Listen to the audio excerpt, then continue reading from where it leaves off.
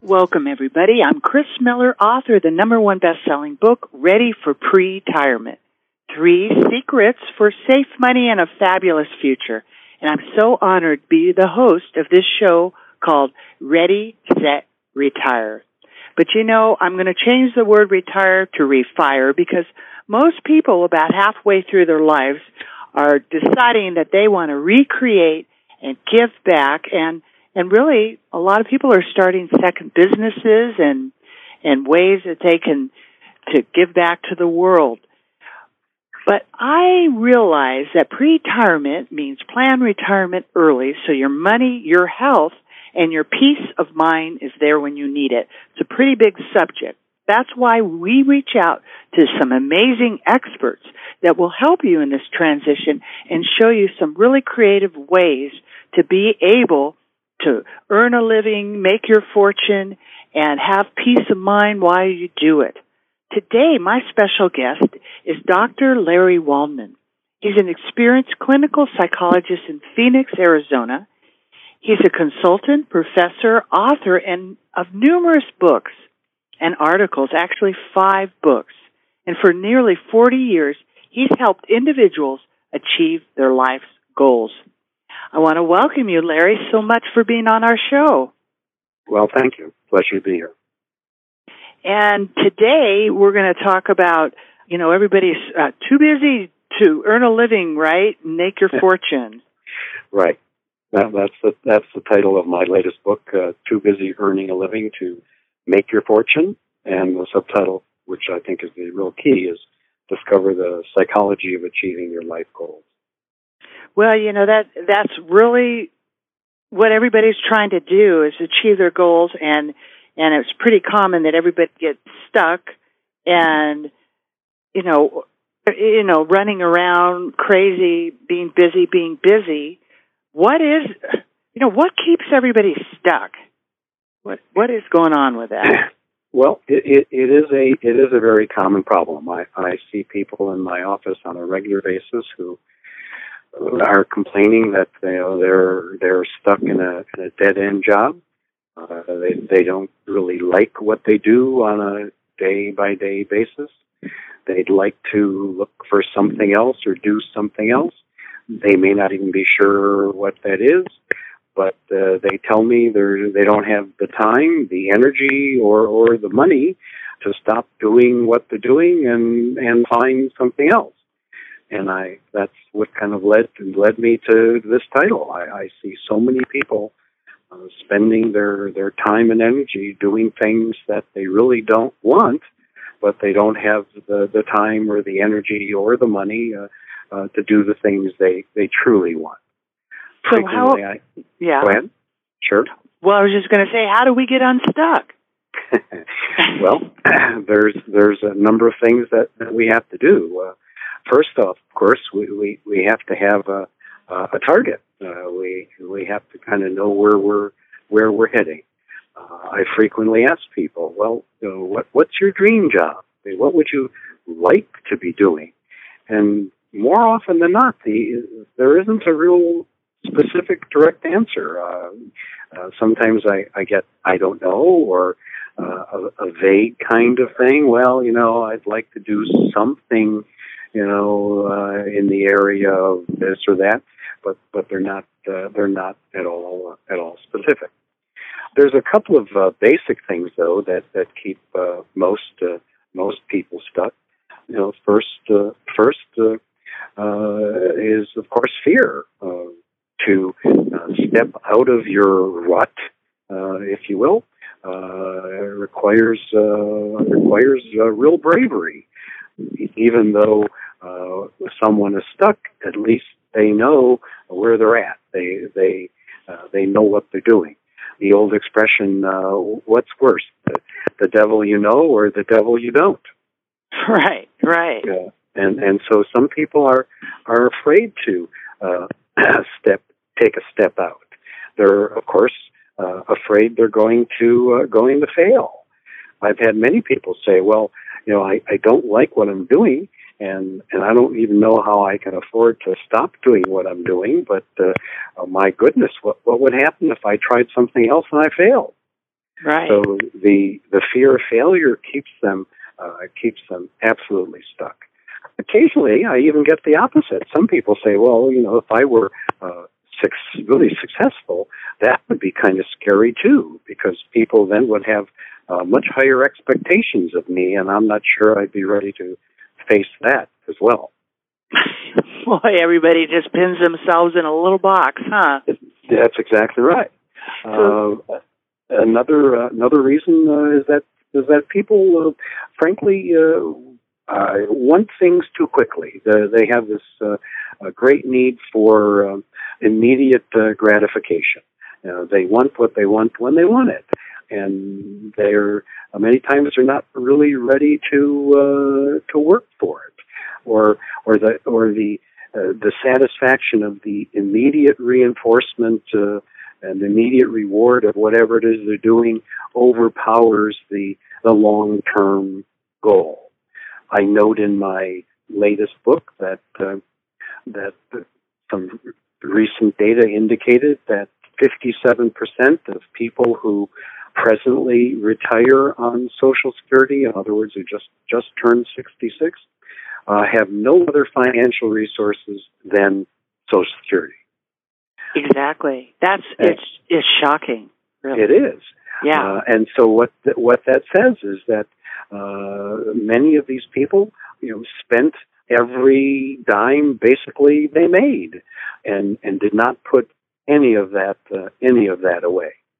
But this is true in many areas, and again, when I talk about achieving life goals, I'm not just talking about money, of course. That's certainly one part of it, is achieving financial independence, but there's many other goals we might want to achieve, like getting in better shape, like developing a better relationship with your partner, better relationship with your kids, learning, write that novel, and things like that, learning to play the piano, all kinds of things like that.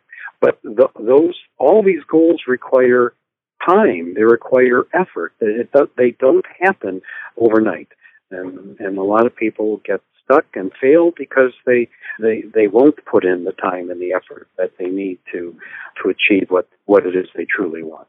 Right. Exactly. It really is shocking. I'm a national speaker. I go all over the country, and I spoke in Washington, D.C. to the U.S. government financial officers, and they're the officers, not the politicians, but the ones that handle billions and trillions of dollars. And I said, how many of you have your plan together? And maybe 2% raise their hand. Mm-hmm. And it just shocks me on whatever level, whether it's the government all the way down to the man on the street. It's the most procrastinated thing. People really don't want to take accountability and responsibility of, being prepared and doing these things. Now, you talk about the 7 reasons why we fail to reach our life's goals, including becoming financially free. Maybe we could talk about those. Well, sure. I've actually covered 2 of those already. Again, the need for immediate gratification. Again, the fear of failure, and sometimes the fear of success. Also, a third one is our own what I refer to as a negative financial blueprint. What I'm referring to here is kind of our built-in mindset about money. Most of us don't even realize it, frankly. But we grow up in our families, and like so many things that we learn from our families, we take them for granted. They become part of us. I like to refer to it analytically, if you will, as our truths.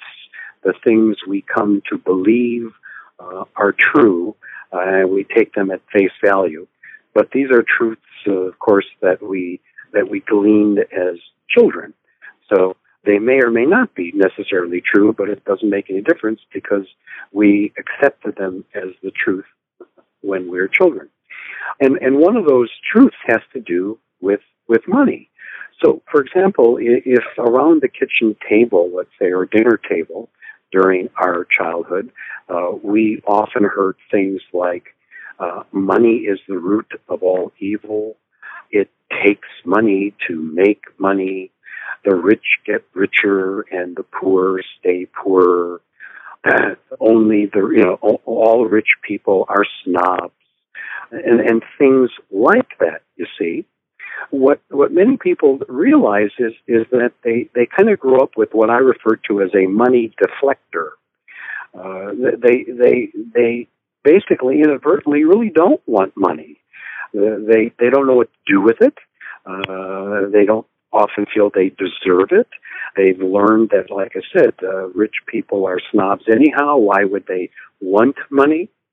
I found it interesting in doing some research that some interesting common terms we use. Like, for example, we call some people filthy rich and other people dirt poor. And what I find particularly interesting is that in both cases, it's unclean. Mm-hmm. And so people are actually turned off as far as money is concerned. I give an example. I give a couple examples in the book, but one in particular, I'll make it very short, is this client I had who was all upset because his company that he had been the supervisor for, oh my gosh, 20, 30 years was going out of business. They were basically, the two brothers that owned it were just going to close it because they were retiring. And he was complaining in my office that, he didn't know what to do, and he thought he was going to retire with this company and so on and so forth. And now, he had to go out and look for another job in his middle 50s. And basically, I listened to him for a while, and then I said to him, I said, it seems to me that no one knows this business better than you. You've been basically running it from the ground up for the last couple of decades. And he agreed, that's true, and so on. And then I said to him, so why are you going to look for another job? Why don't you talk to these brothers and take the business or buy the business from them? In other words, why don't you run this business? And he looked at me like I hit him over the head with a 2x4, because it was so foreign to him. Because his financial blueprint from, again, childhood on, was that he was always going to be a worker bee. He was always going to work for someone. Never did he ever consider that he could be the boss. And you see, it's that kind of thinking that keeps us stuck. Well, how do you, it's just not like, affirming I'm this, I'm that, and like people do. How do you tell people to get out of, what do you suggest, or how do they get out of that stuck mode? Well, we talk about it. I have them read. I have them become aware, and so on. Like this gentleman. Last time I saw him, he and his wife were happier than they've ever been. They were making more money than they ever believed was possible. And I give them credit because they were able to step out of their rut and recognize that, yes, I don't have to be a worker bee. I don't always have to work for somebody else. I can work for myself. He was able to understand that. And his wife, and I give her great credit because I was afraid, frankly, that she was going to put the kibosh on all of that. And just, insist they play it safe. But instead, no, she supported him and said, yes, we can try this. We can do this. We can take a risk. We can take a small business loan and buy this company and work with the brothers and so on. So it is possible, and a large part of this, you see, it has to do with mindset. As I say in the book, on a regular basis, becoming financially independent, I believe, is much more a matter of mindset, and in other words, how you think, than it is about money management or getting an MBA. It's really true. There's a lot of emotional, bondage with money, like you're talking about, and attachment. I mean, I've watched it for years, 2 decades. I've counseled over 5,000 families and individuals, and they just get stuck. Well, my husband always banked at Bank of America. I can't move the money, right? Or they just get stuck or emotionally attached. I even did with something my dad gave me. So how do you get it's you talk through it and you work through it, but it's really is a mindset change, right? Absolutely. It starts there. It starts with this new notion that, wait a minute, I don't have to believe a lot of the things I used to believe. Believing a falsehood for a long time doesn't necessarily make it true. We can recognize that some of our beliefs about money, some of our beliefs about who we are and what we can do and so forth, and that we, have to always work for somebody else, are not necessarily true. It's not. We can, on our own, if we choose to, and if we develop a plan, of course, and so on, we can move forward and we can become financially independent. Right. So, and a lot of people don't believe they deserve it, and that's really a subtle, it's a subtle mind shift there, because that people have such low self-esteem and hardly even like themselves. And I don't know how people are supposed to love one another, but they can't even love themselves. How do you get out of that one? Well, your point is very well taken. In fact, that's point number 4 in terms of why we get stuck, and that is if you don't we don't get what we deserve. We get what we believe we deserve in life. And if we believe we deserve very little, then that's in fact what we're going to get. And you're right. A lot of people are walking around with a negative self-counselor in their head that is frequently telling them that they don't deserve any better than they already have. They're likely to fail if they strike out on their own, and so on. And of course, that kind of negative self-talk going on, which unfortunately is very, very common, keeps people very, very stuck. And again, we have to help people realize that is something that is trained. Just like we learn good and bad behavioral habits, we also learn good and bad thinking habits. And some of those negative thinking habits will keep us stuck. In the book, I like to refer to it as stinking thinking. That stinking thinking will absolutely keep us stuck. Right. Another area that holds us back is we don't know what to do, and since we don't know what we do, then of course we end up doing nothing. I can't tell you how many times I see people do that. They don't take the time to ask questions, explore, do research, find out. And so if they don't know what to do, what most people do is just nothing. Just absolutely nothing. Right. And when you do nothing, well, you then, there's an old saying I quote in the book a couple times, if you always do what you've always done, you're always going to get what you already got.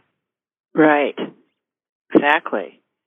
So, and then there's the overwhelm, right? That there's just not enough time, and you're just overwhelmed, and you don't know how to put it all together. Right. I know that one. Oh, sure. Yeah. I can't tell you how many clients I've had who say, look, I get up early, I fight the traffic, I then go to work, and I do 9 hours of labor or whatever it is I do, and then I fight the traffic home. I get home, I'm completely exhausted. I don't have the time, and I don't have the energy, or in some cases, the money, which is the last piece, to do something else. Again, if you want to break out of your rut, you're going to have to find the time, make the time to do something else. You might even might have to do something after hours, and so on. I get up at I'm up at about 4:30 every morning. 7 days a week, and that time between 4:30 and 7:30 before I go to the gym is the time that I use to work on my writing, to work on my speaking and things along those lines. Because when I get to work, when I get to my office, my days are filled seeing patients. So I don't have the time otherwise, to do those other things. So I make the time, I'm a morning person, obviously. I make the time by getting up early to do it. If you're not a morning person, then do it in the evening and use that time to do your thinking and planning about how you want to make your next move. I've encouraged some clients to take on a part-time job. It's not something you're going to do forever, but this is a part-time job to earn money, to save it, because then this is your seed money then that you're going to use to launch your new venture.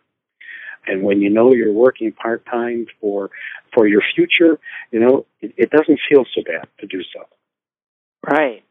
So, you talk about the 4 schools of psychology and then how they could be used to attain your goals. Maybe you could share with our audience what that means. Sure. Be glad to. In the field of psychology, there are in fact 4 distinct approaches. There's the biological approach, the analytical approach, the cognitive approach, and the behavioral approach. And by the way, it's important that we understand these different perspectives because if you happen to be in the market to see a mental health professional, you want to get an understanding of what approach this person is using. The biological approach is pretty much the purview of the psychiatrist.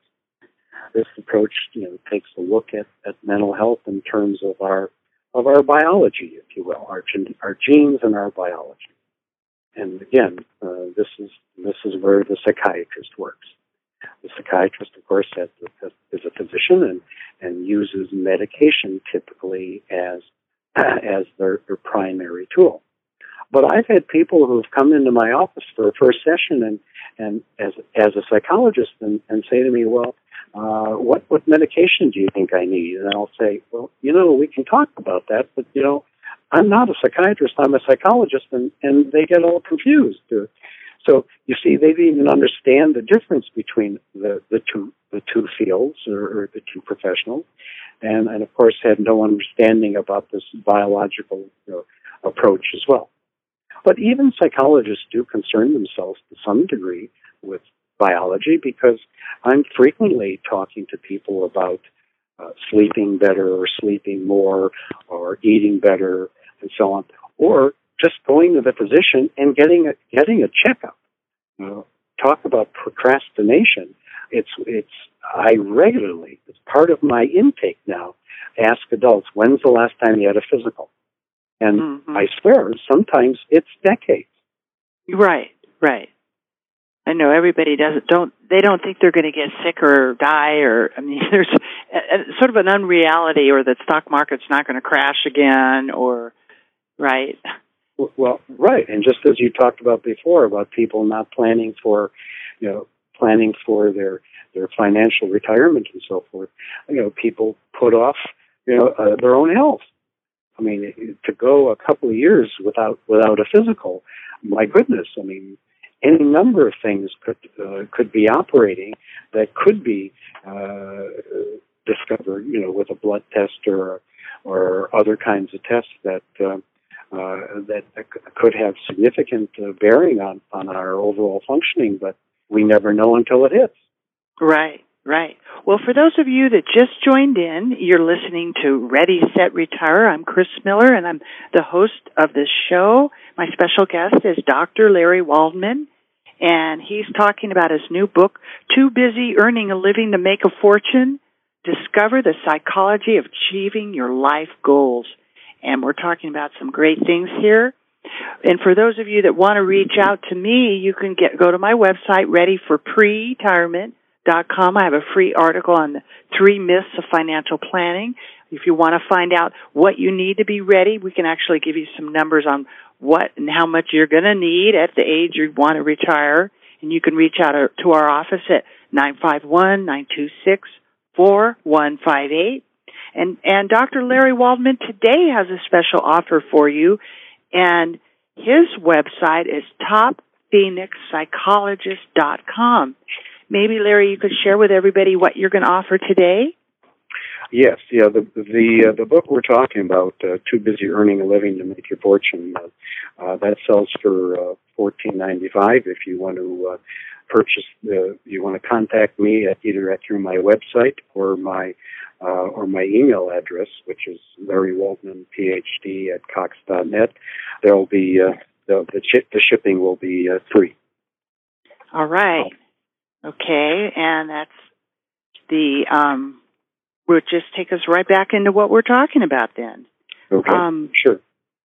As I said, the first school then is the behavioral school. The second school that I refer to, and I have already touched on it when I was talking about our financial blueprint, is the psychoanalytic school, or the Freudian school, is probably more commonly known. And again, I don't want to make this a psychology class here, but essentially the way I view it is that as children, we learn certain truths about ourselves and about our world as we grow in it.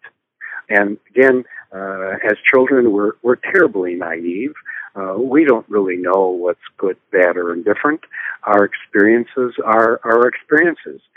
We really have no way to assess them by and large. We don't know if they're, again, normal or abnormal and so on. And so we come to learn about our world and learn about ourselves.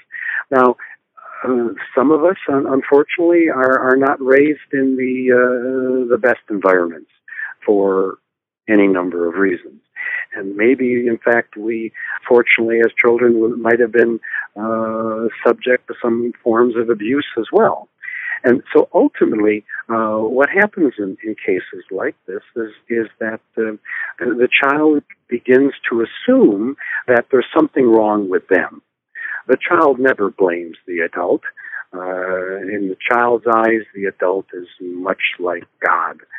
So if God is punishing you excessively and so forth, the child can only assume that there must be something wrong with me to receive this kind of treatment.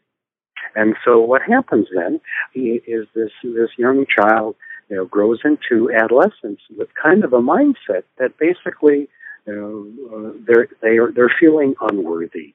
They're maybe not that lovable, and they're not, as I said, they're not that worthy. And unfortunately, what comes from that then is you begin to start making choices according to some of those beliefs, some of those truths, as I like to call it. I mean, I've run across all kinds of people who are very, very bright and talented and so on, but they never went to college because at the time they could have gone, in their late teens and early 20s, they just didn't think they were smart enough. They didn't think they could handle it. And so you see, when you make that kind of decision, let's say to not further your education, that has a huge impact on your life. But, again, some people make those decisions based on how they perceive themselves at that time. It also, of course, has some bearing on what kind of friends you select and what kind of person you pair up with, and so on. So you see this early mindset, these early truths have a huge impact on who and what we've become. Now, the way, of course, to deal with this as adults is is we have to come to understand that the way we saw the world was probably accurate as children, but we can now see the world through our adult eyes, and we no longer have to see it through our child eyes. And that's frankly what I refer to as personal growth. I believe personal growth is being able to change our life such that we can get out of the rut that perhaps was set for us when we were children. All right, get out of the rut. That sounds like a good idea. So, would you give any suggestions to our audience today of something that they could actually apply or do? Well, yeah, actually, in the book, I talk about ways of using this particular school of thought, to get out of their ruts. And one of them, of course, is to write down some of those truths that you believe in, or at least used to believe in, and don't want to believe anymore. And then you have to analyze these truths and recognize why you came to believe them in the first place, and what was happening in your life when you were 8, 9, 10, that caused you to draw the conclusions that you did at the time. And then you, of course, want to question these truths and realize that, well, wait a minute. Just because I believe these things to be so when as a child doesn't mean I have to believe them to be so now as an adult. Next, and very importantly, of course, you now have to rewrite your own truth. What is the truth today now? You're not the same person you were when you were 10. Obviously not. So who are you now? And so on. And then finally, once you've rewritten your truth the way you believe it now should be, then you have to walk the talk. Then you have to act it. In other words, you have to act as the new truth would suggest. In a nutshell, that's kind of the process. But that's important, and that's what people do to get out of their ruts. Get out of the rut, right. Get out of the rut, get unstuck, and really check out Too Busy Earning a Living to Make a Fortune. That is really good because we're so preoccupied in what we're doing that we may be missing all the fortune or the blessings that are all around, too. Absolutely. Right. The third school is the cognitive school. This is a more of a contemporary school, and basically what this school talks about is that what we tell ourselves, how we think, determines how we feel, which ultimately results in how we behave. Again, I've already kind of made some references to this perspective. It's that little voice in our heads that tell us things, sometimes good, but unfortunately often bad. I see so many people who, as I like to call it, make the worst of a bad situation. They catastrophize, as cognitivists like to say. We make things much worse than they are. For example, if we're thinking about maybe trying to step out of our rut, and a little voice in our head says, "Yeah, but you failed in the past. What's going to prevent you from failing again?" And so on. So you see, that voice then keeps you stuck. And that's when we have to go, wait a minute here, I don't need to listen to that kind of negative thinking anymore. This is something different. I'm making a plan. I'm getting information. I'm taking things in steps in an organized manner, et cetera, and so on. And besides which, well, what if I fail? I ask many times people that question. Have you ever failed before? Well, yeah. And you survived, didn't you? Well, yeah.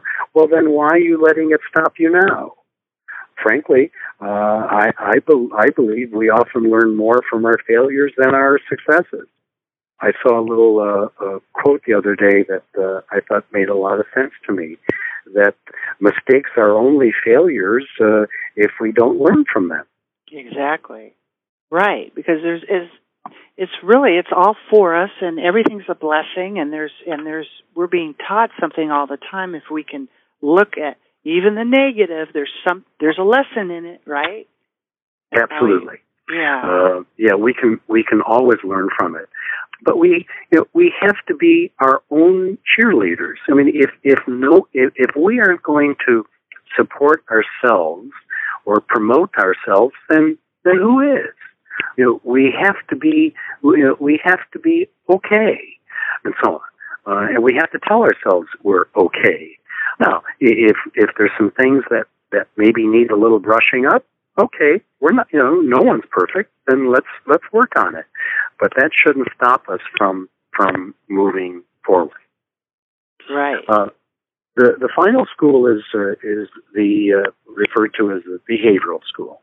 This too is a contemporary model, but it's very pragmatic. Basically, what the behavioral school says is how we behave, what we do is most important. We every time we behave, that we have one of three consequences befall us. There's either a positive consequence, a negative consequence, or a neutral one, and these patterns of consequences ultimately determine our behavior. Again, we often sabotage ourselves many times. We learn behaviors and we reinforce ourselves sometimes with negative things. For instance, some people can't go to bed until they eat a pint of ice cream at night. Well, that might help you fall asleep, perhaps, but unfortunately, you're going to have to keep buying bigger pants every month, to fit into them. So it's things like that we do that sabotage us. Many, if you think about it, if we're afraid of something and we avoid it, what have we done to the fear? Right. We've enhanced it. We've increased it. Avoidant behavior is very reinforcing. When we walk away from something that frightens us, momentarily we feel relief. So you see, what we've done is inadvertently strengthened that fear. But what we need to do is take the opposite approach. We overcome our fears by facing them, not by avoiding them. Now, what the behavioral approach talks about is we can take baby steps. Maybe we can't do it all at once, but we can take little steps toward overcoming our fear. Recently, for instance, I'm dealing with someone who had an auto crash, and he is refusing to get into his car because of that. And he said, "I'm not going to drive again. You can't make me." And I said, "Well, I'm not trying to make you, but I think you would understand, or I think you would agree that refusing to get into your car certainly makes life much more inconvenient." And he agreed he would. And so I said to him, "All right, here's all I want you to do until I see you next time. I'd like you to just simply sit in your car in the driveway a couple of times for like 15 minutes at a time until next week." And I said, "Could you do that?" And he went, well, yeah, I could do that. All right, fine. I then saw him the following week, and he had done his homework. And I said, "Okay, now what I want you to do is sit in your car a couple of times, just 2-3 times, like 10 minutes or so. But I want you to start the engine. Could you do that?" "Well, yeah, I could do that," and so on. Now, and the next time was after he'd done his homework on the third session. I said, "I just want you to back up and forth now on your driveway. Can you do that?" "Well, yeah." So, in fact, then he came back to me after that time. He said, "Well, you know what, Dr. Waldman? I actually drove around the block." I said, "Really?"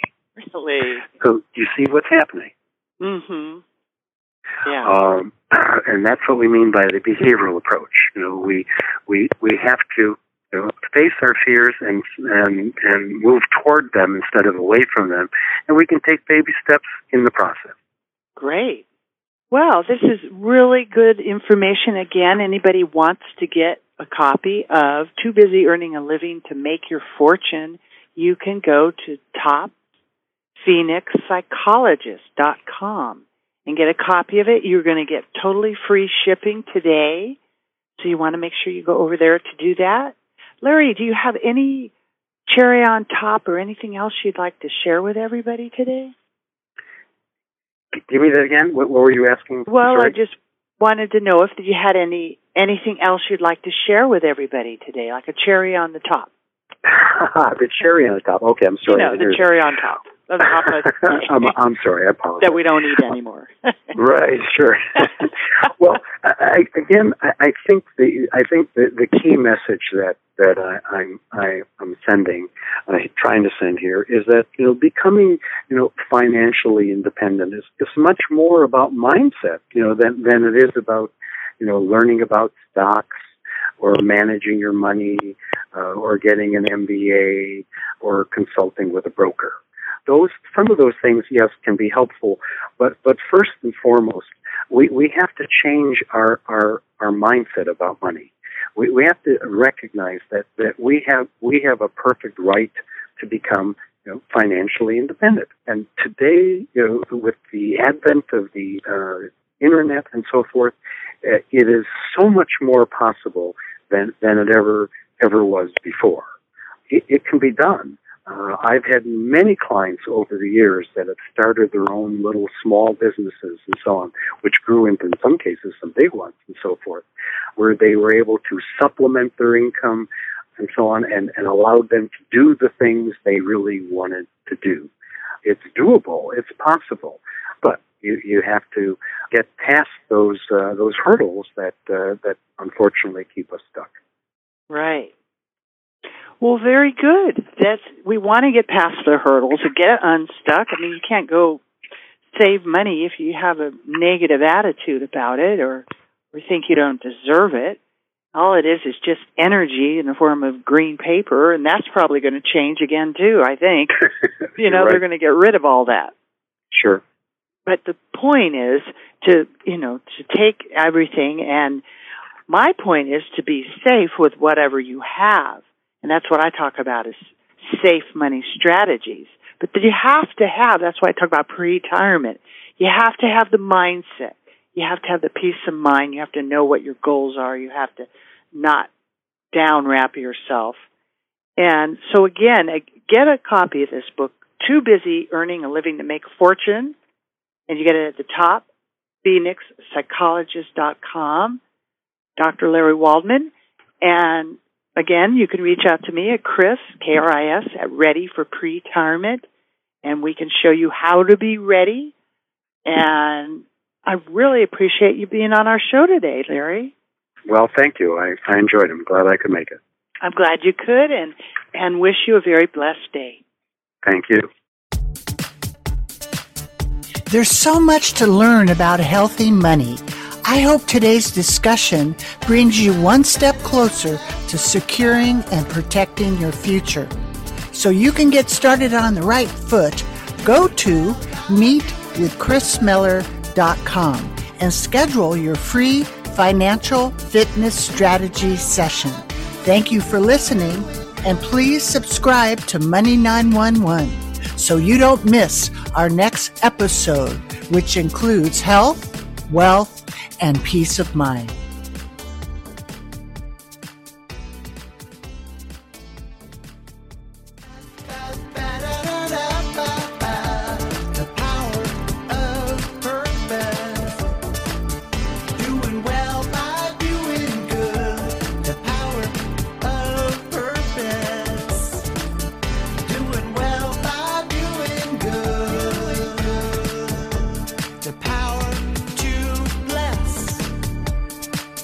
lives inside of